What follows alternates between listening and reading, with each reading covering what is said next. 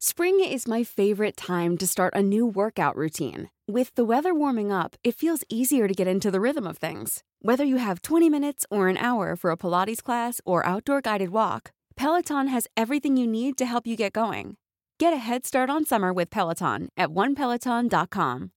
Millions of people have lost weight with personalized plans from Noom. Like Evan, who can't stand salads and still lost 50 pounds.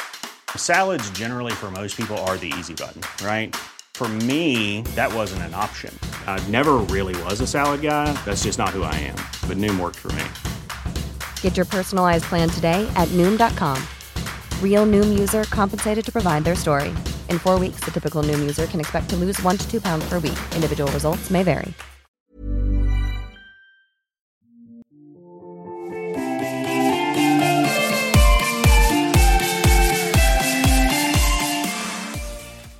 Hi. Hello.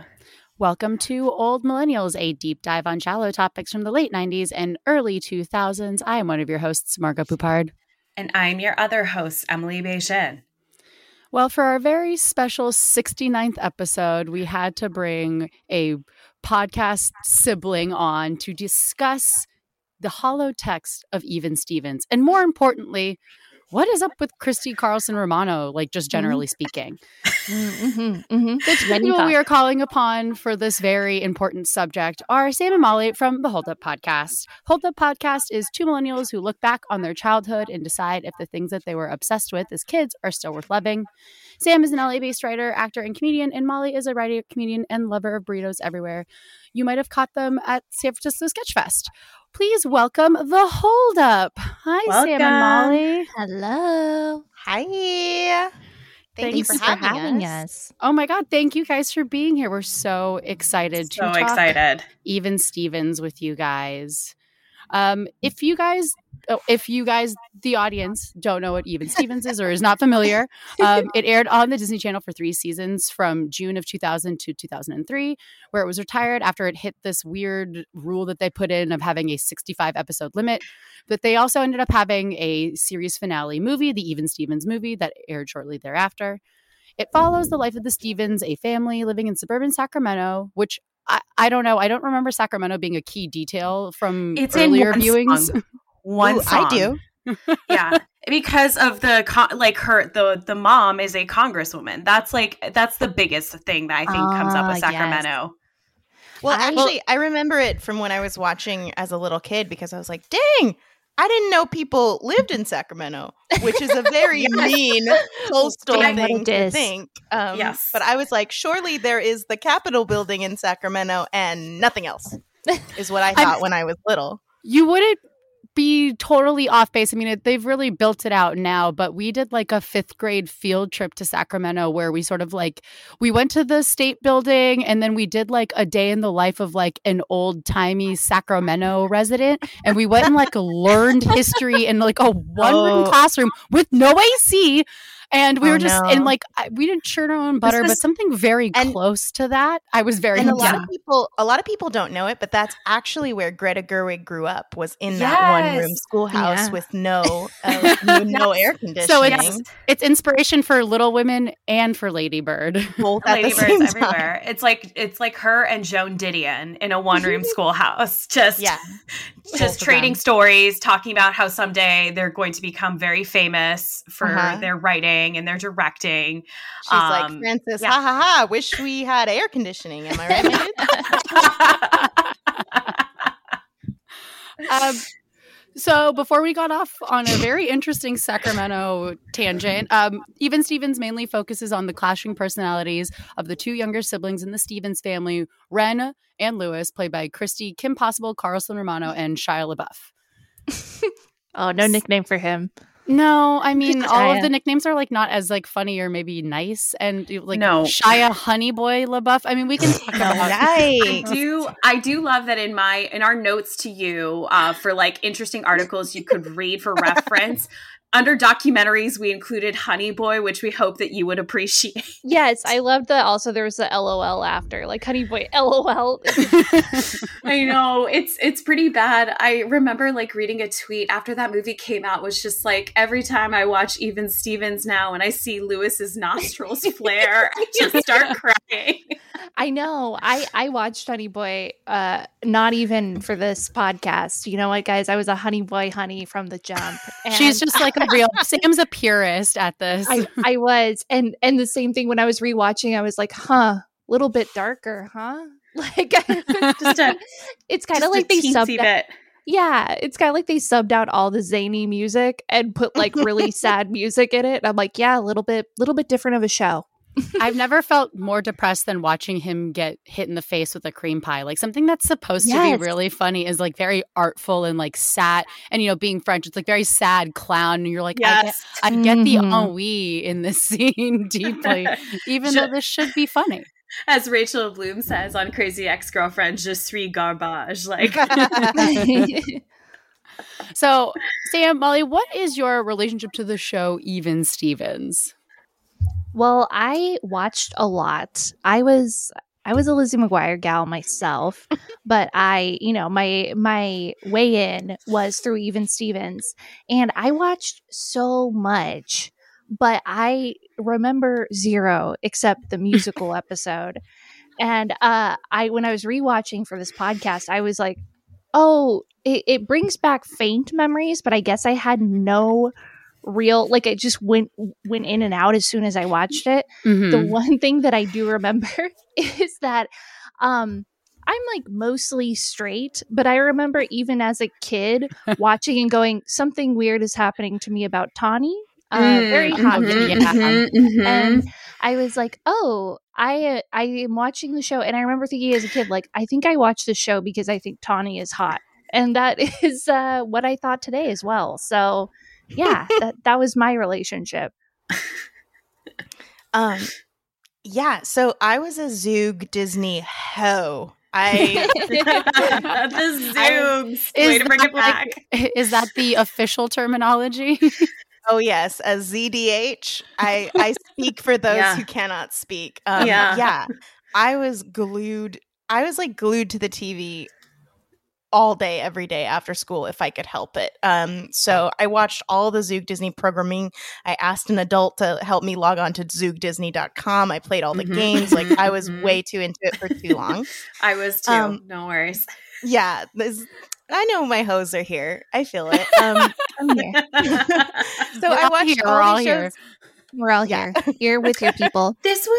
I feel like this is one of those instances where with Disney Channel, they were really starting to capitalize on having an online community component, an official one for that matter, to their TV shows. Like, you know, in the 90s, there's like X-Files fandom and all that online. But in terms of like having a real, like, tell us what you think in the forums about this episode, like, definitely one of the first networks to really go in on that big time. Well, if you ever want to do an episode about the Amanda Show, please have me on, because I feel like that is my first intro to like digital sketch comedy, and is hugely formative. AmandaPlease.com. So that's an aspect of this too. But in terms of Even Stevens, I watched so many episodes. I have so many of it like ingrained in my mind, and I do not know how to calculate the tip at restaurants, but I absolutely remember that in the picture day episode, she has to say crepesi. Why do I remember that? That's so stupid. So I remember little details from a lot of Even Stevens, but it didn't hold the like space in my heart that like Lizzie McGuire did. That being said, I always gravitated towards mean big sisters because I myself was a mean big sister. And so I felt extremely, and I had like a kind of a chaotic younger brother also. So I felt extremely seen and safe with like your Ren Stevens, your Angelica's, who I know is not technically a sister, but come on, Angelica from Rugrats, she's an icon. She has big sister energy, though. Yeah. She's always, I think it's more of like the dreaded word of like being bossy. Like she comes in and just takes charge of the situation the way a big sister does, and then criticizes. A lot of criticizing happening. Yeah, so I related to Ren in that way and this show in that way. And I can even remember like trying to bribe my brother to watch it with me. I don't know why, just maybe in like, see the way that you are. See how much trouble this causes. This is a documentary, and you need to sit down and learn some things about a sister who is struggling for her life. She's this big sister trying to keep this family together. She's the only thing. This really the trials and tribulations of a middle child who's like sandwiched between two boys who seriously have ADHD, and she's just trying to keep everyone happy. Like that's really the narrative that no one ever talks about with Even Stevens, and I think it's important we circulate that one.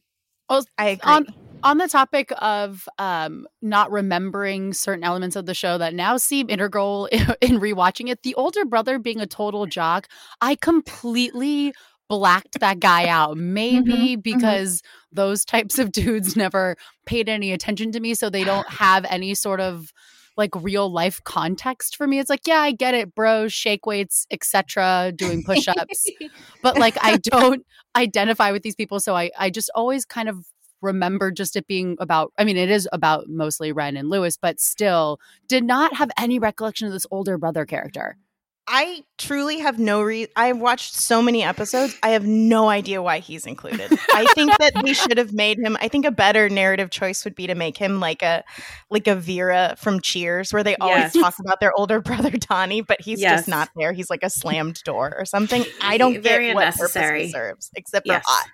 Yeah, I picked like a random episode from the first season, and it just so happened to be like Lewis gets a butler episode, and the brother comes in, and I'm like, wait, is the brother a ghost or is the butler a ghost? Am I missing something about Even Stevens? Like, did I forget? But no, he's like a real character. Yeah, Molly and I talked about this, and I was like, yeah, I think they were like, oh, Ren can't be hot because she's smart, like we weren't advanced enough for her to be able to be hot. So they were like, we got to throw in this like face value hot character. And I was like, you guys, it's Tawny. Yeah. There's like, I know someone who runs a podcast called Les Hangout. And it's two lesbians who co-host this podcast, and they have an entire segment on like, should have been gay. And Tawny for me is definitely one of those characters. Yeah, definitely. And I feel like it's a real lateral move from Tawny to Ellie from Degrassi. Yes. Oh, Yeah, just like the scholarship skipping a rock over to Canada for that. Exactly. And that's another woman who I was like, am I exactly into Ellie? Yeah, so I think so for sure. And then when her and Lewis are kissing and stuff, I'm like, yeah, that's what you have to go through before you're like, oh, I'm gay. That's why I kiss Lewis. Yes, because I'm gay. I love that episode. I might be able to guess these, but do you guys have a favorite Even Stevens character, like a then and now, or is it just like Tawny and then Tawny again? For me, you're right. Yes, you guessed mine. Yeah, Molly, I think you have more. No, unfortunately, it is going to be Ren then, Ren now, Ren forever. Tattoo CCR on my chest. Like I'm in it to win it. Ren heads. And I mean, Ren, especially Christy Carlson Romano now, I feel like she didn't play the character Ren. Like, this is who she is. Oh, like yeah, the progression and evolution of her career is so Ren. She is. Well, go ahead, Emily. Oh, I was just going to say, they did not give her enough of a theater kid vibe on this show. But look, I know they want to peg her as like the brain straight A student. She can be that, sure. But she has straight theater kid energy all the way. She is a Leah Michelle, young Anne Hathaway, like theater kid all the way. Yeah, I think what I find so compelling is how CCR today still refuses to say bad things about Disney. She is in because love. she is And she voices that she has like resentment that she was such, like in her literal own words, like she was such a company man. And then now they've kind of like turned their back on her. And I find that so bittersweet and sad that she's like, I did everything right, especially when you consider like her peers are child stars who went wild and who are like, you know, Lindsay Lohan and even Shia LaBeouf to an extent. When you consider like she's feeling like I did everything right. The worst thing I ever did was buy a crystal from a psychic who turned out not to be a psychic, you guys.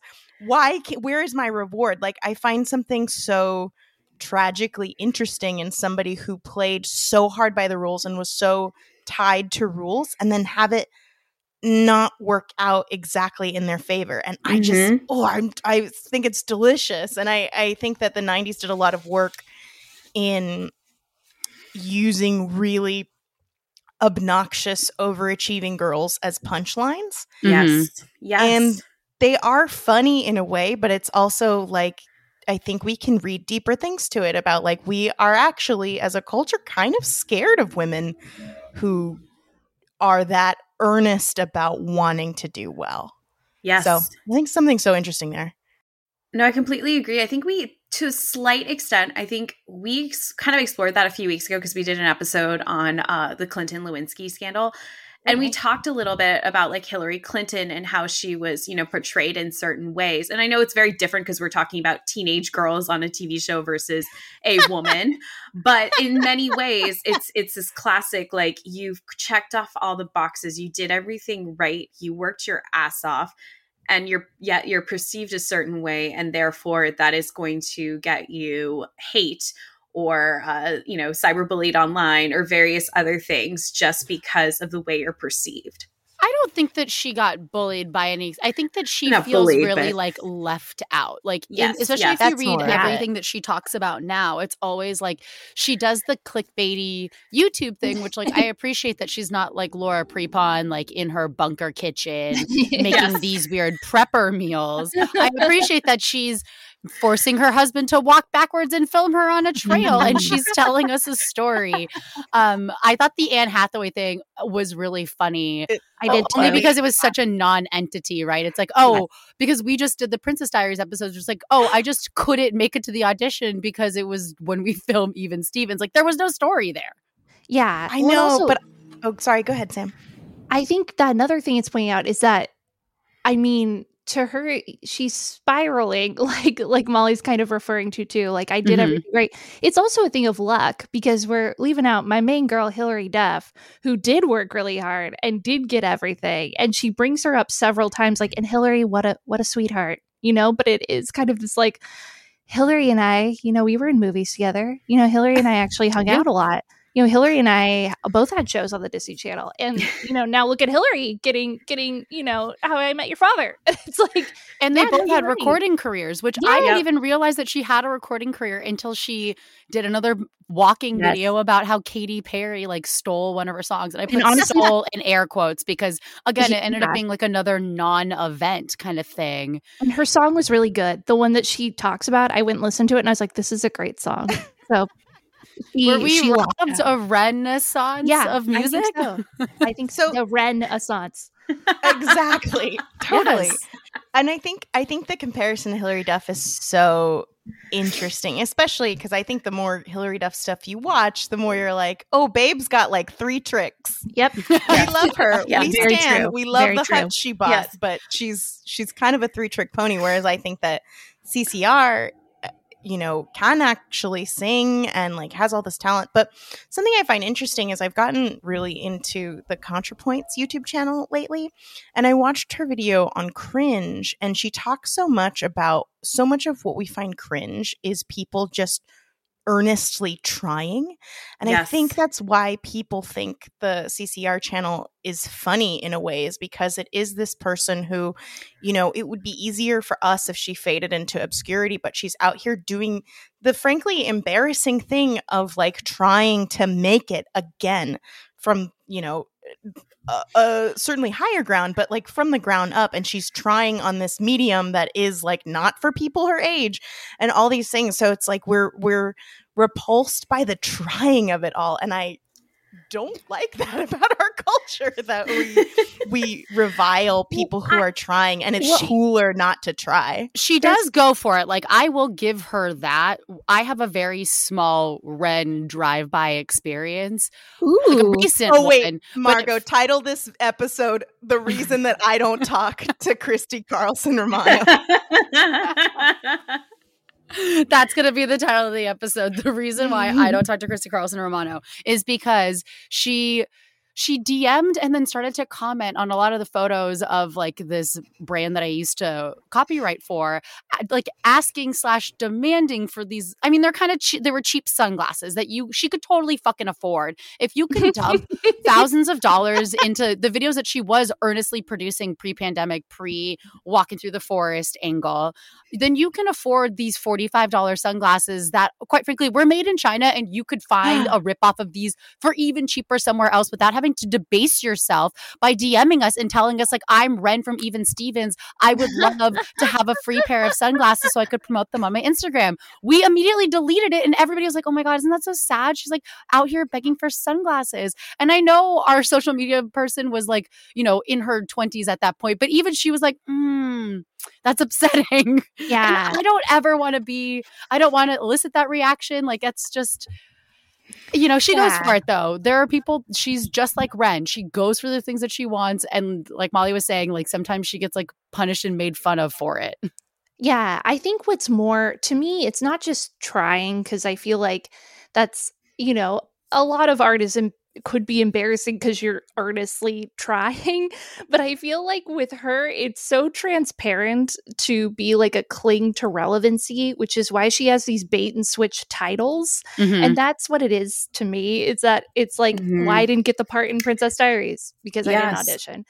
So it's like, why? And like with her going for these sunglasses and being like, don't you know, I was Ren from Even Stevens and I deserve these sunglasses. And it's like, wow, it's just like the clinging on rather than being like, okay, like I feel like it's so transparent. And that's what's funny to me, is that I'm like, oh, wow, you're just like, hey. And also the fact that she's getting like tons of paid ads on these things. It's like, yeah, I get it. Like, this is, you have decided that you're like, I'm going to make money by this way. And it's not anything like, we're all watching the videos. It worked. But it's also something where it's like, it's so clear what you're doing. I think the other thing that's interesting to me about her is ultimately it's kind of sad because Disney Channel stars, or just child stars in general, kind of have like three paths, right? They either get a successful career as, they make it to adulthood, and then the B side of that is that they can have a successful career, on TV or various other mediums and are doing pretty well for themselves. The second one is that they, go down the crazy, path of sex, drugs, rock and roll, what have you. And then the final one is that they, go out and be something else, like Charlie Bucket from Willy Wonka and the Chocolate Factory, left the world of Hollywood and became a veterinarian, or Danica McKellar from The Wonder Years got a PhD in math. Math is sexy. Winnie Cooper should have been gay. Oh yeah, great one. Great. But it's interesting because for those who are trying their best to make it in that, first bucket where you're either going to be transitioning into an adult roles and do well for yourself like Hilary Duff, or you're going to do pretty well for yourself in that, Comic-Con, do the funny video circuit, that kind of thing, and find yourself like another kind of niche.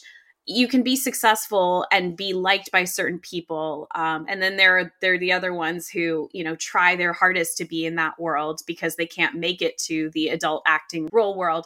And then, they find themselves in CCR territory, unfortunately. Well, I agree with pieces of all that you're saying. I just find it a little wonky that the four of us who dedicate a lot of our time to podcasts where we're basically obsessed with our own pasts are mad at CCR for cashing in on her own past. It's very true. I think that's like a little weird. And I also think that our culture has made it, really profitable to look back in that way. And then when you look at the movies that she did when she was trying to distance herself from, Even Stevens, none of us watched them. I mean, maybe I'm making too bold of a statement, but none of us gave a shit until she started making YouTube videos that are like, what went wrong with Kim Possible? So we're feeding this machine and laughing at it at the same time. And it's a little icky to me. I think they're different mediums though, because like I think that what is like funny about hers is the like, to me it's so clearly like a selling thing, because like we said, like there's nothing really that like we didn't know already, or there are things that it's like, okay, so it's just like trying to do this, and I think like for her it's very therapeutic, and that's great. But to me it so much seems like a cash grab that it doesn't like feel genuine. It even though she's being incredibly genuine, I don't think that this is because she's had this in the back of her mind that she's like wanted to make YouTube videos about this experience for so long. But I mean, would I get mad at you because of like Sam's working as a copywriter, but I don't think she had it in her brain to be a copywriter all the time. Like we're all doing cash grabs every single day. Yeah. But like we're all doing cash grabs every single day. So maybe the only reason we don't like this is because it's really bald, and we again don't like people who are visibly trying. We like people who are effortlessly grabbing cash or effortlessly I will say I just don't generally like YouTube storytelling in general, but I do like the interviews that she's given. Like she recently she was interviewed for Vanity Fair talking about how her YouTube channel is like doing so well, and she always points to this like Vanity Fair cover where it was like It's Raining Teens as like sort of like a pivotal moment. Oh yes, and it's like an iconic cover about how she feels really jilted about that, and I actually really appreciate it because I'm sure in every artist or creative person's life there's that moment where you're like, that should have fucking been me, and I just appreciate that she's very bald about it. I just personally don't care for like YouTube as a genre. That's just me. And I just felt like the DM story with the sunglasses is just like, she's not, that's the moment I realized like she wasn't playing Ren. She is Ren. This is like such a Ren move to like just DM them and be like, just give me sunglasses. I don't really see what the problem is. And like, I personally love, bossy know-it-alls as like a self-identified bossy know-it-all. So I've always appreciated the character of Ren, but also Christy Carlson Romano as a person. And I do remember one of her first non-Even Stevens things that I actually did want to see was she played Belle in Beauty and the Beast on Broadway. But apparently that like almost ruined Broadway for her because people were so mean to her about her, level of Broadway or non-Broadway experience. I guess she was just, you could tell that she was nervous, which who wouldn't be fucking nervous? But yeah, I didn't watch any of her movies because I don't know what they are, but I am aware that she was on Broadway.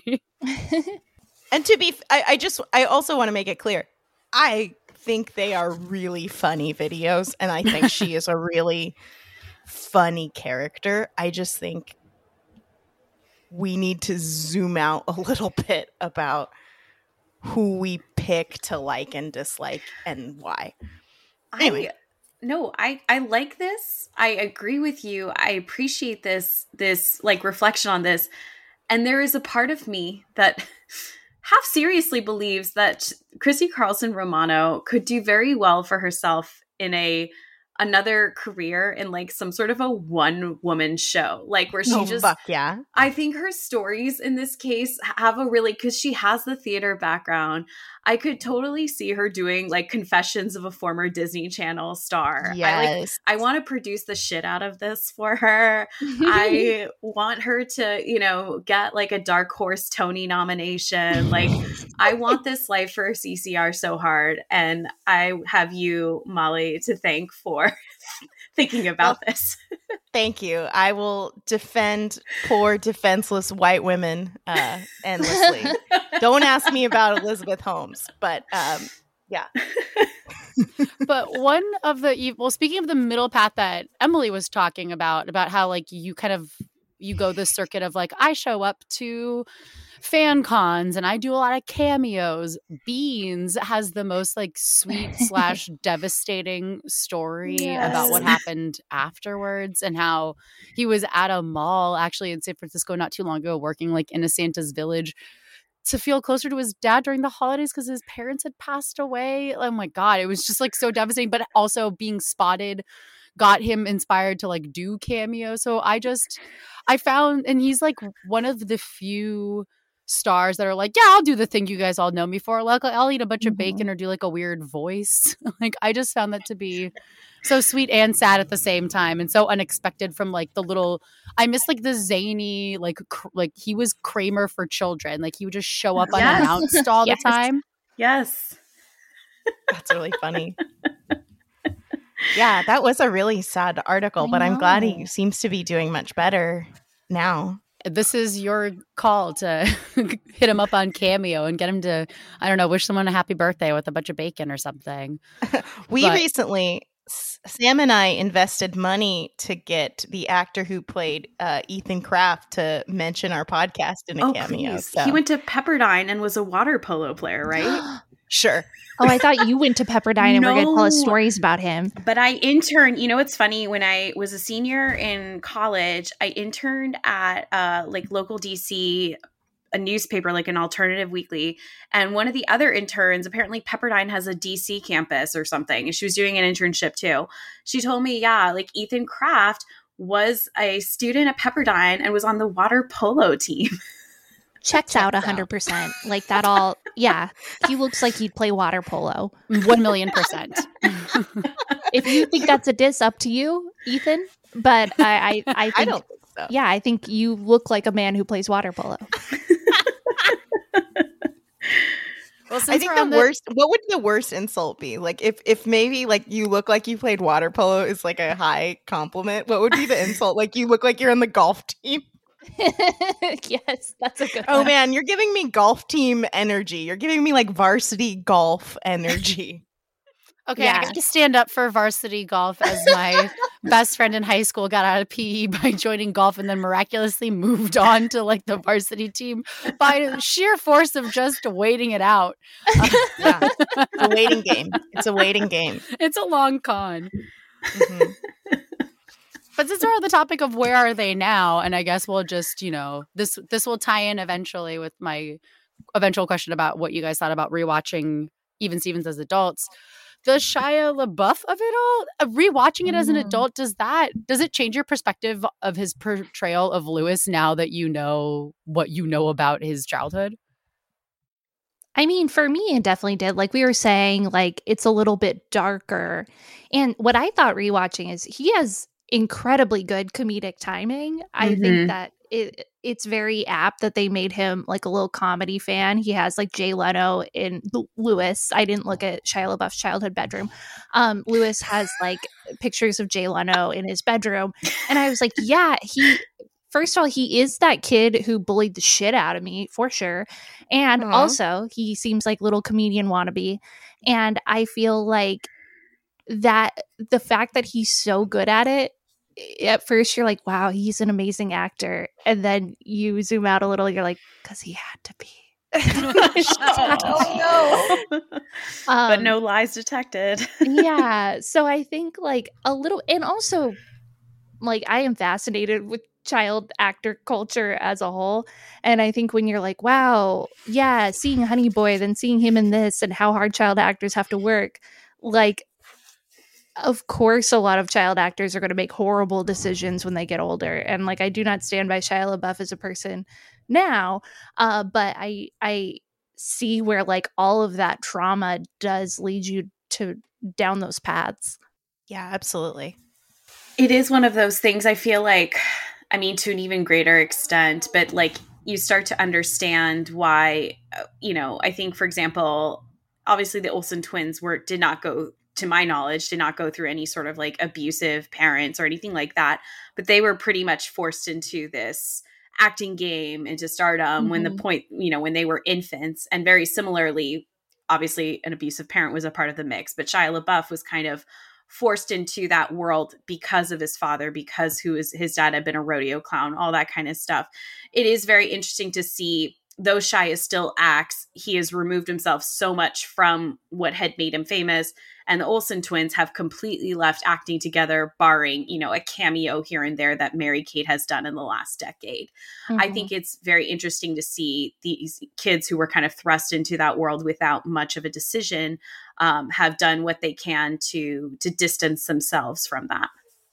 Yeah, I think my favorite example of this is my once and forever number one crush, Daniel Radcliffe, who seems to have used just the ungodly pile of child star money he made to allow him to do increasingly weirder and weirder shit and just do fun stuff as an actor instead of taking stuff that he should take. And I think that is, honestly, that's my desired outcome for most child stars, is that they get to use that money to give them the career that they can actually have fun with instead of the one that their parents made them have. Spring is my favorite time to start a new workout routine. With the weather warming up, it feels easier to get into the rhythm of things. Whether you have 20 minutes or an hour for a Pilates class or outdoor guided walk, Peloton has everything you need to help you get going. Get a head start on summer with Peloton at onepeloton.com.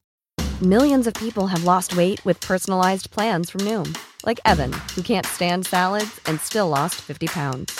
Salads generally for most people are the easy button, right? For me, that wasn't an option. I never really was a salad guy. That's just not who I am. But Noom worked for me. Get your personalized plan today at Noom.com. Real Noom user compensated to provide their story. In 4 weeks, the typical Noom user can expect to lose 1 to 2 pounds per week. Individual results may vary.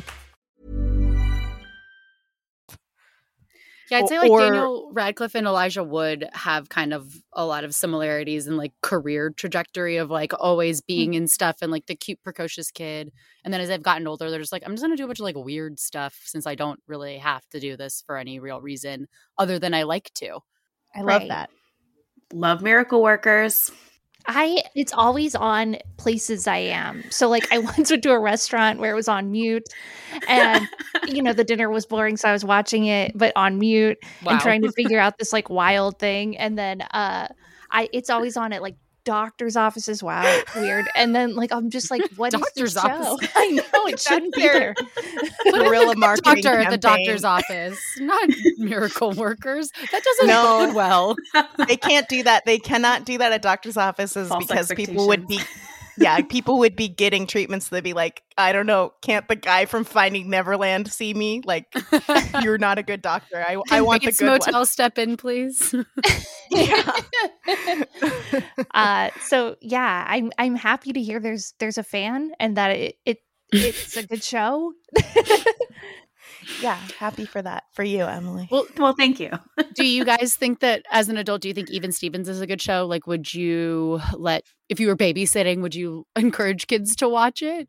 What was your initial reaction to rewatching it, other than the Shia LaBeoufness aside? I definitely would. I think it's funny. It's not offensive in most parts. I only saw one thing where I was but it was a common device where in the pilot they're trying to pawn Ren off for a card that is somewhere between a Pokemon and baseball card. Yes. So they are oh yeah, I'll give you this card for a date with your sister, which is an exact plot from many other shows. Oh, right. Yes. Can we pause and talk about this? Can you say more about this? Because I think that whole first episode deserves dissecting. Yeah. In this regard. Very offensive that it's oh yeah, for sure, I'll give you my sister in exchange for a good, and that she treats him like he's in need of help, and that's why she's trying to get volunteer hours, so she treats him like he is someone who needs help from her. And then he's wow, I'm having such a good date, and then they honestly have a good time. And then it's very embarrassing for the kid that she goes out with because it's all revealed and the plan is unveiled. So it's very sad. And that was the only problematic thing in the episodes I watched. Granted, I only watched 5. So that was the one where I was like, ooh, gross. About that episode, like, yeah, we watched that same plot a couple of times across a couple of different shows. And which shows? The part I find so troubling about it. Pardon? Oh, sorry. Which shows did you see a similar pilot device? Not in a pilot device, but I've definitely seen things where it's like, I mean, it's like the almost 16 Candles element of like, can I borrow your underwear? That. Yeah. It's in Lizzie McGuire as an episode. I like wrote down because she goes out with Larry Tudgman for some reason. But it's not genuine. Fun fact, I'm pretty sure the pilot of Even Stevens with that episode, the guy that is paid, that exchanges the card for the date with Ren is played by the same actor who plays Larry Tudgman. Like, I'm almost 100% sure. I think it's a different guy. Oh, it is? True. Yeah, because Lizzie McGuire, girls over here, it's a different guy who plays Tudgman, but it's the same plot device where Lizzie has to go on a date with him for some reason. And she ends up going with him and then has a good time. But then people find out she had a good time. And then they're like, ew. And it's, once again, very sad. And I think she says, like, no, I actually didn't have a good time. And then it hurts him, too. And it's another very sad episode.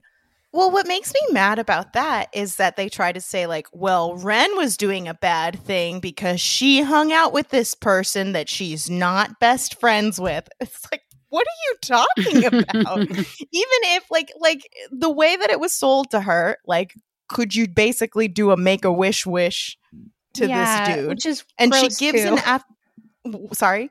Which is gross too, that they're like, actually he's in, like, they kind of say it like he's like mentally disabled and needs her help. And she's like, oh, okay, sure, which is rude to him. It is, but on the whole, like, I think there's a comment. I think it's worth making a comment that it's like not nice to do charity as competition.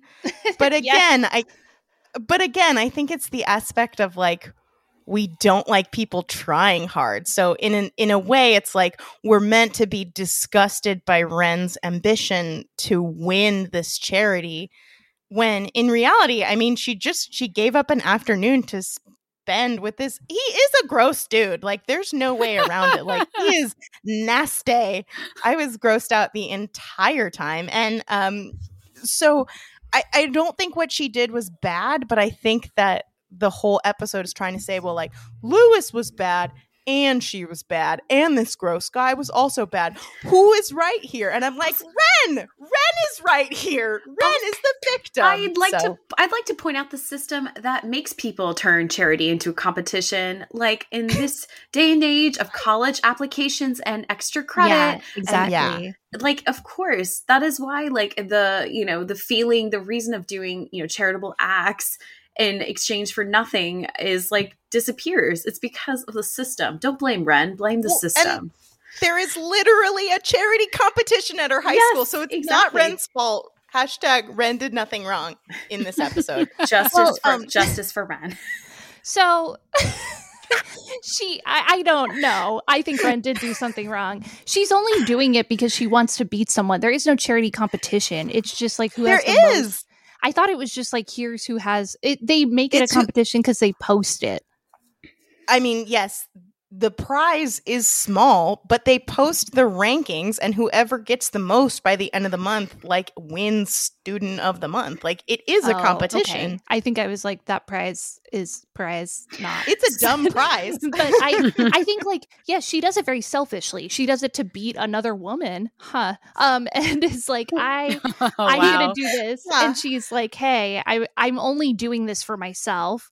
And it's more about system of making charity something to win. But I don't think either of them are right. That's why it's so nice when they have a nice time, where it's like, oh, we actually are having a good time. So I don't think either of them are right. You know, it's interesting. You just brought up something. So she's trying to beat this other girl. And I realized that in rewatching some of these episodes, in later seasons, Ren does in fact get like a full-time nemesis, a guy also named Larry, who's played by Eric Ty Hodges. Yes, very hot. Also definitely not a 13-year-old. Definitely 20-something Stacey Dash syndrome, Luke Perry syndrome, whatever you want to call it for middle schoolers. Same with Donnie, the older brother who's supposed to be in high school, but is clearly 38 years old. Okay, that's why I thought he was older than me. Ghost. I thought he was a fucking ghost, and the ghost was aging in real time. Donnie is eternal. He's been around since 1930s. He's Wooderson. He, except it's the reverse. He stays the same age as all the students get older. Look, this is from the same place that gives us Tuck Everlasting, so I put nothing past the mouse. That's all I'm trying to say. But it is interesting that they kind of create in later episodes this nemesis character for Ren in Larry of someone who is always trying to, be a foil to her. And he comes up in all these episodes, including the infamous musical episode, which I didn't check the dates, but I'm not sure if it came out pre-Buffy musical or post-Buffy musical. I'd have to check on that. But I am interested to know. But it is interesting, that Ren has to have, some sort of a nemesis who wants to get after her. She just can't be not only can she's the best at everything, but then has to have someone who's trying to threaten her in every way, shape, or form for no reason. Oh, Emily, it came out after the Buffy musical episode. Buffy musical was November 2001, and the Even Stevens one is January 2002. Oh, but they likely didn't know about each other. I doubt that they filmed the musical episode. I'm sure it was just one of those things that was on trend at the time to have a musical episode. Yeah. Well, I remember there was one for That 70s Show. Yes. Yeah, that's the first one I saw. And then I felt like they just came down like dominoes, where it was every season someone would have a musical episode. Compulsory. Yeah. I feel like Ally McBeal really was the one who was we're going to do this hardcore.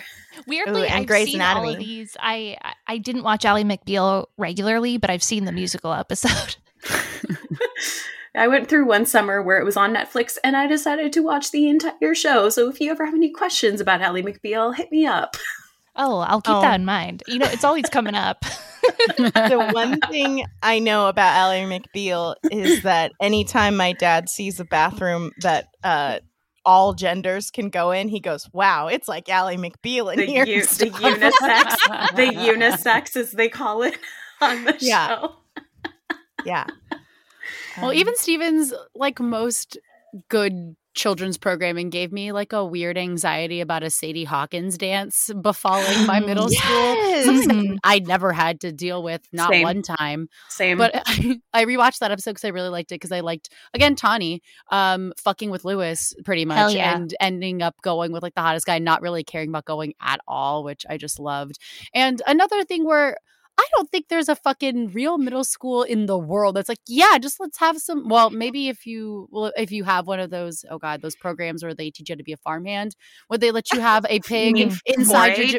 Thank you. 4-H. There we go. What Zoe went through at her school, you're you're in Marin. Why do you need to know 4-H? I think that's our coastal upbringing showing, Margot. Yes, exactly. I'm just so sheltered. We had surfing. I don't know about what 4-H is. Sorry. Yeah, I also would have said that was weird, but my mom literally just married a man that she met at a Sadie Hawkins dance. So what? As a child? Yes, not right now. No. Yeah, so that happened. But never in my lifetime was there a Sadie Hawkins dance. And the other thing that Even Stevens gave me anxiety about that did not turn out to be true was Scrub Day. There's a Scrub Day episode where allegedly the seniors of the middle school, I guess. I'm confused about how this graders, happened. I guess? Is it 8th graders? It Depends must on be where you live, where they put the 6th graders in the toilet and give them swirlies. And I've conducted some independent research on this. I have heard nary a soul who has ever gotten or knew of somebody who gotten swirly. And I hang out with artists, so we were bullied, and none of us were ever put in a toilet. It would have been character building had that happened, but the closest it came to for us at our high school, it was high school, not even middle school, but a senior on the baseball team teabagged a freshman as like part of like his hazing. Oh my but God. he became a swirly. I don't know. Put him in the toilet. Yeah. Yeah. He put his balls on him, but not in the toilet, okay? Come on, Dry, Sam. Okay, he's fine. I feel like every high school has a teabagging story. Oh, my high school I have teabagging never story, but I don't know a swirly. Wow, I don't have it either. No. Oh, that's the one thing they didn't do in Reno. I know. At my school, we just beat each other up like normal people. I don't know. We didn't use other plenty methods of that too. My friend recently, a couple months ago, maybe this is a few years ago, my friend started a thread on Facebook that was like, what was the quote unquote incident at your high school?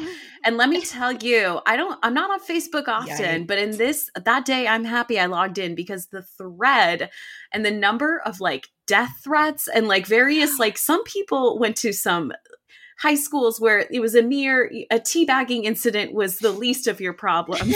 I was just appalled. Wow. Wild. Well, I guess in hindsight, Even Stevens should have had an episode that was titled The Incident. They would have had a bunch over here. Right? They were doing crazy stuff.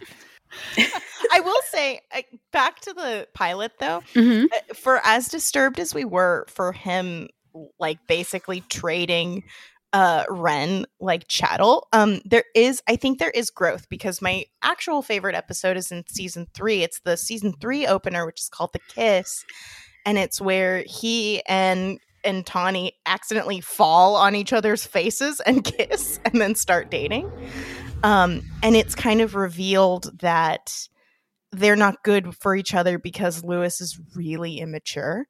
And I was kind of bracing myself for that episode, because what I remember is Lewis being mad at Tawny because she was going to kiss somebody else. She was going to kiss fucking Johnny Tsunami in the play. Hell yeah. Who wouldn't? Who wouldn't? Am I right? What an upgrade from Lewis, honestly. Seriously. Truly. But I was bracing myself for that episode to be problematic. And what in fact happens is at the end of the episode, instead of him being like mad at her, he's like, you know what? I think one of us is too immature to be in a relationship. And it's absolutely me. I made a fool of myself. There's even a part in the beginning of the episode, because I can't stress enough, they fall lip first onto each other by accident. And his initial reaction is being really excited. And then later in the night, he and Twitty are talking and he's like, oh my God, what if Tawny is sitting somewhere thinking this is the scariest, worst thing that ever happened to me in my life? So he's like wrestling with something that like grown-ass adult men in 2021 can't wrap their heads around. That like, what if I may be scary? Or what if my advance was not, received well? And so he like wrestles with that and then tries to like apologize preemptively for that, and then at the end really lays the blame on himself for not being ready for a relationship. And I just thought that was like an extremely nuanced sort of growth. If you start from selling your sister to being like, I think women probably have feelings and thoughts, it's a huge growth from season 1 to season 3. Well, Even Stevens was nominated for a couple of Emmys for Outstanding Children's Series, and then won a BAFTA around like its last season. So, oh wow, I will give it to them for that. I mean, Christy Carlson Romano touches on this a little bit in some of the interviews that she's given about how she's like grateful to have gone through the quote unquote Disney machine instead of Nickelodeon machine, because I thought that was so shady to say. I was like, what do you know? Just tell us. Get your husband outside. Let's start this. Is this the video titled "How I Almost Won an Emmy"? How I was almost slimed at the Kids' Choice Award. Oh my God. But I wonder if like even maybe some of like the writing and how it was handled, because I feel like they never really talked down, or they never really they never made the kids like super precocious. They felt like they were always very realistic. Like these could be kids that you go to middle school with. You know a Ren. You unfortunately know a Lewis. You know a Beans, a kid that just shows up everywhere to like provide weird commentary. You have a ghost brother. And maybe because those characters are grounded more in like reality. I'm sure she means some other shady, nefarious dealings, but maybe she also just means having like a show, because like Even Stevens and Lizzie McGuire are both very realistic portrayal, or as realistic as you're going to get to a middle schooler's experience. I will say they have very like apart from our 40-year-old older brother Donnie and Eric Ty Hodges, who's clearly 25. Everyone else on this show looks realistic enough to be a regular middle schooler. Like, I judge these shows as I rewatch them. Not to say that there can't be pretty children, but like, I just mean in the sense that like, and this is something that I feel like Freaks and Geeks did really well in high school with, like, they ensured that they cast people who like actually look like they're attractive in some ways, but they look like people who would actually go to your school. Like they don't obviously look aggressively like child star, child model, like just walked off the campaign of like Abercrombie kids necessarily. Well, and it's cool because you can see specifically Shia LaBeouf like grow up. Yes. Like in that first episode, he is a baby. He is a little boy. And then like I was watching an episode today where I'm like, yeah, this guy definitely does Transformers in like a year. Like he's a real guy now. So I think that that's a cool thing. Like Ren has braces in the first episode. Like these are kids going through kid things, and you see them actually be kids. Yep. What did you guys think about the parents? I have great stories about both of them, not personal, but here's where I know them from. Okay, here we go. So the guy, I just had to do a sexual harassment training at my work. Oh my God, I had to do this. He's in it, right? He's in it. So I was like, that guy gets around, huh? Yes. I was like, character actor, working actor. That guy takes any gig thrown his way, whether it be a full-time show or a sexual harassment video. He is there. Oh my God. I was like, please don't let him be racist. Please don't let him be racist. He was a harasser. He was an assaulter, I believe. Yeah, he was an assaulter. It was so much worse. I was like, oh God, if he says like something derogatory or like gross, I'm going to be really upset. And I was like, oh my God, it's so much worse. And then he like smiles. I'm like, you're a dad. You're Lewis's and Ren's dad. Sam, you're an actor. Would you be on a sexual harassment training video? So based on the rules that were offered in the one that we watched, yeah, because it would be most of the time I'm the victim. So I just go like, hey, and most of my lines are this. Here, I'm reading for the part. Okay. Right. Hey, that's not nice. Hey, stop it! That like I escalate immediately. So I think I could handle it. I think I have that range now. Hello, Lauren. Hire her. Hello, Lauren. Would you like me to just like clip that part for your character reel? Because we can totally do that. We'll just send it over. And keep the laughing in. I think that helps. Like he'll be like, wow, other people found this very funny. So like it gives context. If he doesn't, that would be the joy of my life. She plays the role of frightened coworker number 3 very well. And also, I swear, if I would have showed up, because I've done weird acting gigs, if I would have showed up that day, they're like, hey, so this guy's going to harass you. I would have full out been like, you're the dad from Even Stevens. So I love him. Also, the mom is in The Sopranos for a line that I swear to God is like, where's the gabagool? For like one line. Oh God. She's also The Sopranos. She's someone's wife. She's like a really low level guy's wife. And she comes to the Soprano house for like a funeral and is like, pass the food. Where's the gabagool? So when she's younger, she's in Saturday Night Fever. So she's not the main woman, like John Travolta's love interest, but the woman we who know hangs Emily. out. Yeah, I know. Sadly, she is in a very sad, like a very disturbing scene, which is kind of whenever you watch. I remember the first time I watched that movie. It's like the only time I watched it in its entirety. I'm like, for having such a fun, Bee Gees soundtrack here, this is a very dark and depressing movie. Yeah, it's got a lot more rape than you would assume a movie about doing coke would have. She was a part of that scene, unfortunately. Oh no, that's unfortunate. But they both have range. I think what we're hitting on is they have range, and that they are getting the work and putting in the work, and you never know where they will pop up. Quite literally. Yes. Right. Yes. My feelings about them are similar to my feelings about Lizzie McGuire's parents, and maybe this is because I just had really busy working parents. When these guys work, When are they going into the office? Because they're always at home at like 5 on the dot. If not sooner. Lizzie McGuire's parents are like working she's not from that busy home. for Congresswoman. Right. That is true. Is it because she's in Sac, so she doesn't have a ton of time to commute? Like, so she's just in and out. She's like dipping in, then leaving, and then This is like before, and as we know, remote work being as popular as it is now. She popularized it. She said, "Listen, guys, I can run the state of California from my living room. What could possibly go wrong?" She was in charge of San Francisco's budget for some reason. That's why it is the way that it is. Even Stevens' mom worked on it. So I say recall Mrs. Stevens, to be honest. Wow. Not putting in the time. Political. I just want to say, not to be political. Yeah, Molly, we don't even do this on our podcast, but I guess here we are. We're taking a stand. Today, Molly and I say recall Mrs. Stevens. Recall Mrs. Stevens for the future of fictional California. Let's spend another $275 million on a recall election. It's going to be great. It's going to work out. Ballot. That's right. Don't forget.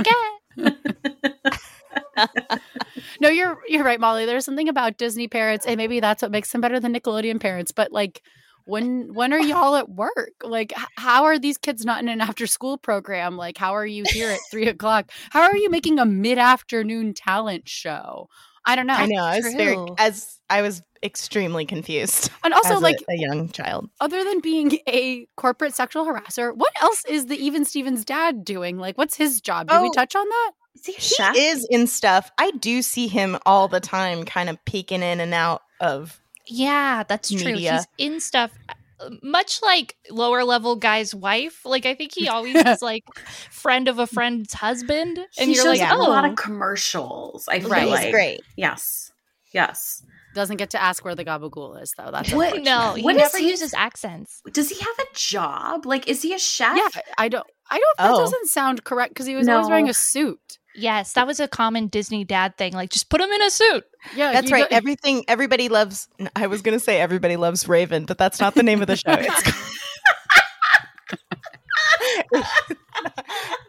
What is that? That's so Raven. Thank you. The dad's a chef. The dad's a chef on that one. Yeah. Mm-hmm. I got my Disney dads confused. Still laughing at Everybody Loves Raven. My favorite Disney Channel show. Don't act like that's a weirder title. It's not. No, it's not. It's a better title.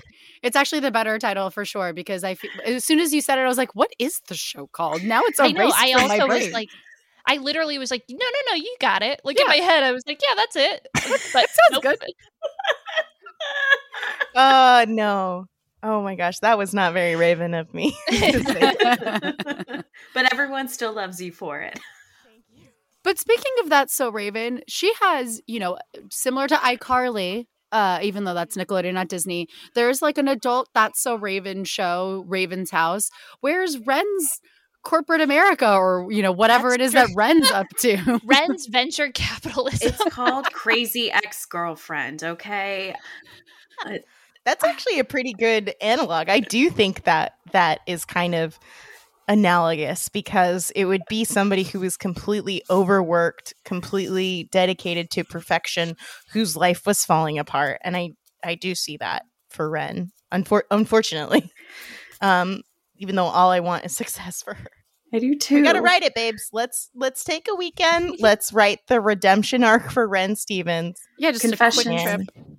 We'll just hammer it out. It'll be fine. We'll get it in the edits. I mean, you have the connection through that sunglasses message. Yeah, I'll just contact info. I'll just get some sunglasses for you. Yeah, I'll just look back into my old job Instagram and just poke around and see what I see. Or I can reach back out and be like, actually, I stole so many sunglasses from them when I was like, would you like a pair? Also, can you read our script? Exactly. Like, meet us at this place in Hollywood and then show up, be like, haha, no sunglasses, but here's a script. No, but really, I have a lot of them and I'd be happy to offload some to her. And honestly, win-win. Yeah. I love it. But since we're workshopping titles, do you guys like Even Stevens or would you have liked Spivvy's kid brother more? Because that was initially what the show was going to be called. And they even shot the pilot with the name Spivvy and then had to dub it out and have it replaced with like Stevens. Like, when like an ADR voice comes in, you're like, that was not recorded on location. I like Even Stevens. Yeah, I think this was also very as we just said, everybody loves Raven, Lizzie McGuire. Like, they didn't take 2 seconds to talk about the name, and I think that to think about the name, and I think that they were just like spivvy, spivey. Ugh, the kids will forget it. Even Stevens, that's already a phrase. All right, let's go. Like, that's true. Let's talk about this though. Oh, the father's name is Steve Stevens. No, it is not. And his nickname, his college football nickname, because apparently he played football at Michigan State, was Stiffy Stevens. Yikes. No. You can't. Well, I mean, that's the future of a corporate sexual harasser star. True. I have something though that I didn't watch this episode, but when I was cruising Disney Plus, I did see that there was an episode called Snow Job, and I was like, oh no. That's upsetting. So I think, maybe he was a sexual harasser. It's the same timeline. Like, he's that guy. It's all the same cinematic universe. Yes. Yikes. Oh, yeah. I also love how there was a Disney Channel show called So Weird. Oh my god! Like the laziest. Like, I don't know, the kids in a bus, their mom. It's so weird. They were just gonna call it like so Mackenzie Phillips, The Afterlife, and then they're like, no, that's weird. Let's mix it. Oh.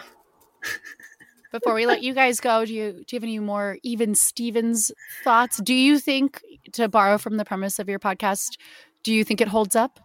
Yeah, I think so. It's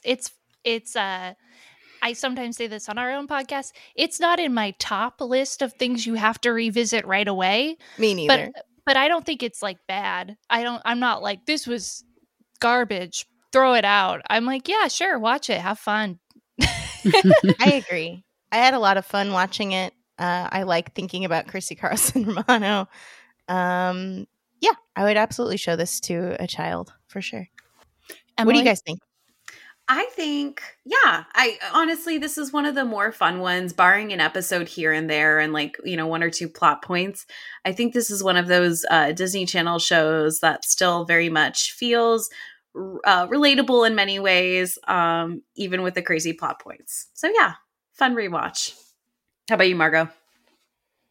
I enjoyed my rewatch. I think I'm aligned with Sam. I know it sounded shady, and I didn't mean it to because I was caught off guard. But I'm aligned with Sam in the sense that like it's not in my top to rewatch, but I'm not mad that we had to rewatch it. And I think going back and rewatching it, knowing what we know about Christy Carlson Romano and how she turned out, and Shia LaBeouf, even though that adds kind of like a dark element, I don't think so much then. I choose to focus on the positive, which is like his great comedic timing, but I don't think she gets enough credit for her good comedic timing. And it's difficult to be the straight man. And there's no reason why she couldn't have been the Jason Bateman of that show and like continue on having a career in comedy. Although I just would say that I think Kim Possible is my favorite Christy Carlson Romano show versus Even Stevens. But she was in a lot of formative Disney Channel programming that made me feel better about being a bossy know-it-all. So thank you for your service, Christy Carlson Romano. I agree. I want good things for her. I think this is her time. She's on the rise. I think she's going to. Yeah. I mean, if she doesn't get like a fun, like a dark comedy miniseries, and she's fully going to be on some future iteration of Real Housewives. And either way, that'll satisfy me. Yeah, we are just beginning to witness the Romanaissance. Let me tell you. Yeah, everything I said before, it's gonna work. She has tried so hard to be back on our mouths and in our ears. Like, yeah, someone's gonna be like asleep at a meeting. They'll be like, "We need a broad." And they're gonna be like, "Christy Carlson Romano just watched all her videos this morning. Yep, it's her." And that man will be me. I'm waiting to get in the room, boy. And when I do, she's gonna fall asleep, and then she's gonna wake up with an idea. It just reminds me of that episode of Arrested Development where Maybe and Tobias walk around just saying, "That Tobias Funke." It's just like, that Christy Carlson Romano. We've said it enough times. It's going to be top of mind for everybody in the know. Yeah, absolutely. You're going to be a star, kid. Well, thank you so much for listening to this episode of Old Millennials with our very, very special fun guests, the Hold Up Podcast. Please plug yourselves. Where can people find you guys on the internet and YouTube and beyond, I'm sure? You can find me on Twitter at Sam_DeSalvo and on Instagram at Sam DeSalvo with 3 O's. And you can find our podcast at _HoldUpPod on Instagram and also Twitter. The Twitter is really great. I'm going to admit to you guys right now, there are several podcasts with the same name, but ours is the only one with the Mead notebook in the logo. So click that. And then I'm on Twitter at Serious Molly. Yes, please make sure you download the correct Hold Up Podcast. You will see it has Lisa Frank stickers on a composition notebook, and that's the one you want. And while you're there, Hold Up a ratings and reviewings like you should do for us if you liked what you listened to today. And you can follow the Old Millennials on Instagram and Facebook at the Old Millennials Pod, and you can follow me and Emily individually on Twitter. I am at Marg She Wrote. And I'm at Emily A. Bejan. And until next time, we say thank you so much, Hold Up, for being with us today. Thank you. Hope to talk soon. And until our paths cross again, bye-bye. Bye. Bye.